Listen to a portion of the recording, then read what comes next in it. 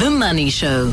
Other people's money. Not too many scientists on other people's money, but I'm delighted to welcome Professor Shibir Madhi, who you will know as somebody who has worked in virology for many years, as professor in the Respiratory and Meningeal Pathogens Research Unit at University of the Witwatersrand. Prof. Shibir Madhi, welcome to the Money Show this evening to talk about something that I wonder how comfortable you're talking about, money. Is money a motivator for you? Are you fond of the stuff? Do you chase money? Good evening, Bruce. Thanks for having me. And I think I need to declare up front that I'm probably your poster child of a medical practitioner that has the comfort of being able to earn a decent living, but is clueless about how to invest it. Money obviously... Sorry to interrupt you so soon, but I was talking to a medical professional the other day, and he was saying, "So what do you do?" And I told him, "Oh, that's interesting." And so I said, "What do you read?" And he said, "Medical journals." And I went, but nothing else. And he went, "There's no time for anything else. You're so busy trying to keep up with the latest scientific discoveries in your specific field of influence that actually absorbs all of your time." So it's not surprising to me, frankly.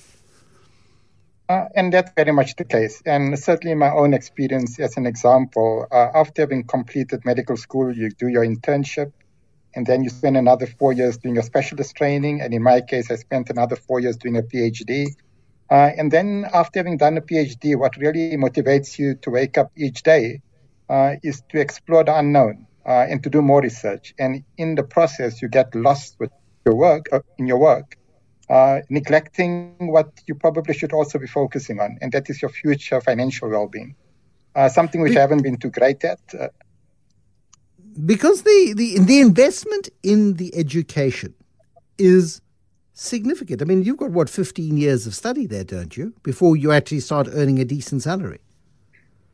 Well, you do start earning a reasonable salary after you've qualified as a medical doctor. The interns that are doing the internship now after having completed 6 years, they're probably earning a gross salary in the region of about 750,000, which is not too bad. So you earn a decent living, but it's just that you really can't focus as to what to do with that funds until it's sometimes too late to really make informed decisions. Are you classic in that sort of? Did you fall into that trap like many people in the many medical professionals? Absolutely, and I think it's more so for medical doctors that remain in the public sector, as well as those that end up in research. I think once you go into the private sector, then your mindset changes as well.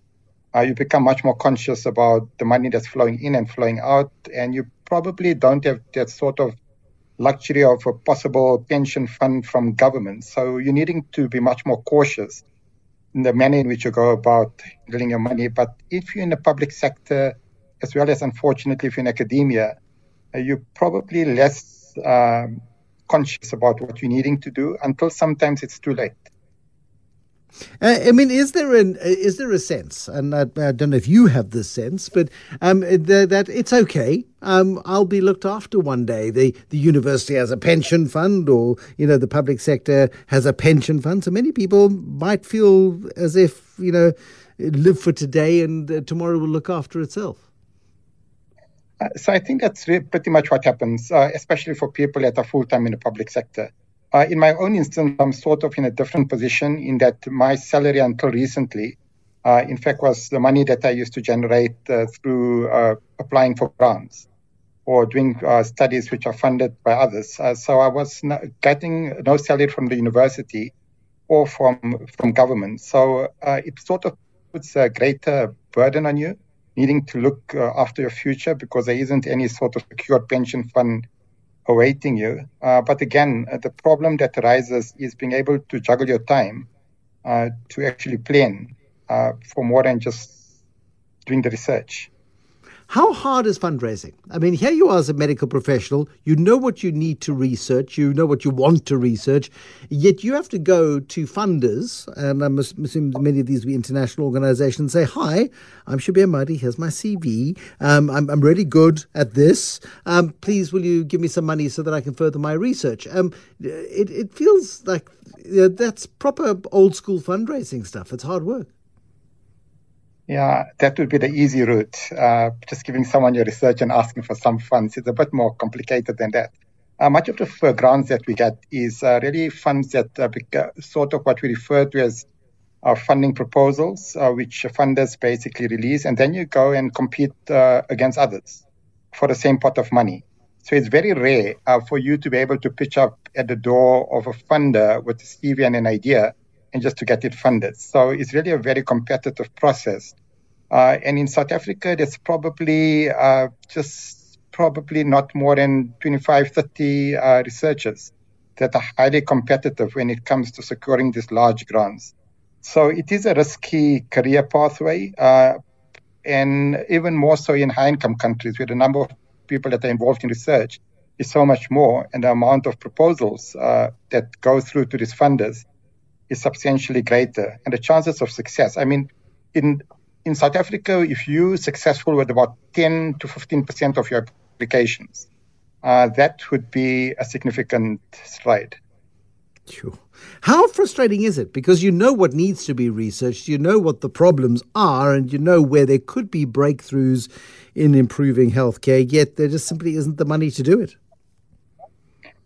Well, extremely frustrating, especially when there isn't too much funding coming from the local environment. So in South Africa, we probably spend more on research than most other African countries. But even then, the funding that's made available, as an example, through the Medical Research Council, the National Research Foundation, probably makes up less than 5% of the total amount of money spent on research in the country. Most of the funds comes from external organizations, external entities, particularly from the US and Europe.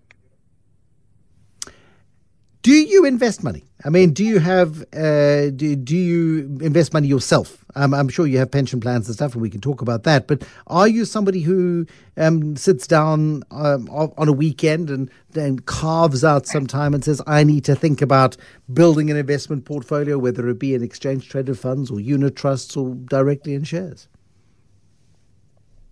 Bruce, to be honest, I've done that only recently, over the past 10 years or so. And even then, it was just leveraging on opportunities which banks were offering. So not something that I've done consciously in terms of looking for opportunities, but rather pretty much being at the mercy of people that have got proposals and they believe that you probably should get involved. Unfortunately, I do have a brother that is sort of more in the finance sector who does dish out some advice occasionally, but not something that I take upon myself, look at what opportunities might exist. And again, I think it's more an issue of both interest as well as an issue of time. Yeah, I mean, and not everybody is interested in this part of the world. And, very few people have got the time to dedicate in any real sense to these investments. Did you come from money? I mean, was there money in the family? Did you have to fund your own studies, or did your studies get paid for? I think so many people have a massive advantage in life if you start on your first day at work and you're not paying off a massive student loan, for example. Yeah, so my father was a teacher and my mother was in the house. So certainly not too much of a nest to build on. But I was fortunate in that I did get a bursary to complete my medical studies. And after having completed it, the first year of earnings, my father insisted that I save it so that I could repay my bursary. So that certainly didn't come from money. And I think there were some important lessons to be learned about giving back. And probably the most important lesson not coming from money was the need to avoid debt at all costs. And that is perhaps one lesson that I did learn from my father when it comes to money, and that is really to avoid debt. When you say avoid debt, I mean, have you avoided debt on everything you've ever bought? I mean, did you ever take a mortgage? Did you ever get a car loan? Do you have a credit card?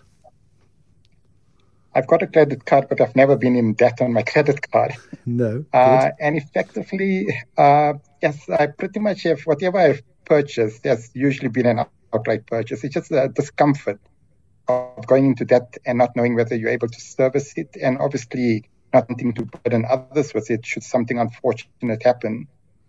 So I've been cautious in the manner in which I've approached money, and essentially everything that I've ever procured has usually been done, perhaps sometimes with some assistance from family members, but otherwise never having to take out a loan to fund anything. So have you never had a mortgage? I did, but it was just more for no particular reason, because as soon as I took out a mortgage, I topped it up. It was an excess bond, and the amount that was owing was always nominal. Okay. I mean, that's very disciplined of you. And I wonder if in retrospect you regret that conservatism. If you think to yourself, had I taken on a bit of debt in a mortgage and invested money on the side as well, I could be better off today. Is it a thought you ever have or have had? Absolutely. More so now that I'm in my 50s and moving head on to where people would really like to have a nest that has been built up. But again, I think it really comes to the issue of what I would call financial literacy, and on my side, financial illiteracy, in that really not knowing what to do, and perhaps being too busy with other matters to focus on developing some sort of sense of financial literacy in my 30s rather than leaving it to the late 40s. How much do you think you've missed out? I mean, clearly there's an element of regret that you didn't get started sooner. As you've engaged in the world of money and in the world of financial instruments, have you found it interesting? Have you gone, boy, actually I missed out on a trick or two there. I wish I'd started earlier. Well, I certainly have missed out. And I think I realized that probably in the past few years, where some investments have returned pretty well. So I have missed out. But again, I think it's really an issue, and I think this is a generic issue for many people in the medical field, is that you really don't have that type of training. And unless you're perhaps coming from money and you understand how to make money to work for you, it's something that people usually suffer the consequences of at a very late stage. So I certainly have missed out, and I'm sure I could have been much brighter with the type of decisions I made when it comes to saving as well as investment. Even now, I probably have got more money lying in cash rather than in investments, which obviously doesn't make too much sense. Would you say that's your worst money decision ever, to not take enough risk? I wouldn't say not. I'm not a person that takes too much risk to start off with. And perhaps that's one of the negative aspects in terms of my ability to handle money, in that I would much rather have money in a bank knowing that it is depreciating than actually go into the unknown in a sense. But again, an issue of really not taking too much risk at any stage. But you'll don a lab coat, put on a mask, put on some goggles, and go into a COVID ward. You'll do that. You'll put your life on the line when the early stages of a pandemic. Yet you are frightened, and it's. I mean, it's so strange to me, isn't it? I mean, the difference in what we perceive to have as risk, and if you understand the risk you're dealing with, well, then you confront the risk and you put on the PPE and you go in there and you do the job and you sanitize afterwards and you get away. But you have more apprehension about financial markets than you do facing the unknowns of a viral pandemic. That's funny. That sums it up, pretty much sums it up. Do you have any extravagances? I mean, I do like asking people this sort of deep and intimate question. We all have things we like to spend a bit of money on. Do you have any extravagances? Gold-plated stethoscopes and things like that, or not? Oh, no, not at all. In fact, my extravagance is more about buying plants for the garden and perhaps spoiling myself with travel every now and then. But certainly nothing on the luxury side. What's the greatest trip you've ever taken? What made it good? The greatest trip I've ever taken was when I had very little money, in fact, just when I finished my specialist training, going down to Brazil for a month. And that was done on a shoestring budget. Certainly enjoyed it probably the most. It's probably the last time you were truly free. Maybe that's that's what the memory and that's the thing. I mean, money can so often be a hindrance and an encumbrance, and it's when you have to make ends meet and you have this great sense of personal freedom, particularly when you're younger, and grabbing that to and doing good things with it. Have you made any money decisions you are happy with? I mean, that you're proud of in terms of whether it's set you on the right path? Like I said, just avoiding debt. For me, that was the single most bright decision I've made around money. More recently, obviously, I've started to realize the importance of pension funds and retirement annuities. So something that I've really started to try to focus on, perhaps hopefully not too late. But other than that, not much else. The advantage many medical specialists have, and one goes into hospitals and one sees people in their 70s still working. I mean, medical specialists, anaesthetists and specialists, people, as long as you keep up to date with the science and your limbs work and you can still, cut in a straight line. One of the great advantages of being a specialist is that you can practice for a lot longer than perhaps many professions. Certainly so, and I think when you go to research, you find people that are doing research into their 80s. I know someone that's almost 90 and still very much involved in the field of vaccinology. And I think what really drives it is not necessarily the need for money, but rather just the passion and really enjoying what you're doing. And I think that really drives people to work beyond into their 70s and 80s. I think people that are working at that stage are probably financially secured. But it's just to find reason to wake up every morning. While I've got you, how are you feeling about the state of the pandemic at the moment? It's almost as if it doesn't exist. People are going about their lives as if there is no pandemic, but it's still, very much around and very much around the globe. Yeah, Bruce, I'm extremely optimistic. I truly believe that what I would refer to as being in a convalescent phase of this pandemic. Inadvertently, it's a consequence of large numbers of people in South Africa having been infected with the virus during the course of the first three waves, which is even compounded with what happened with the Omicron wave, where probably 40% of the population were infected, and then there was some rollout of vaccine. And what we've observed in South Africa is a dramatic decoupling of infections and severe disease and death. So the virus is not going to go away.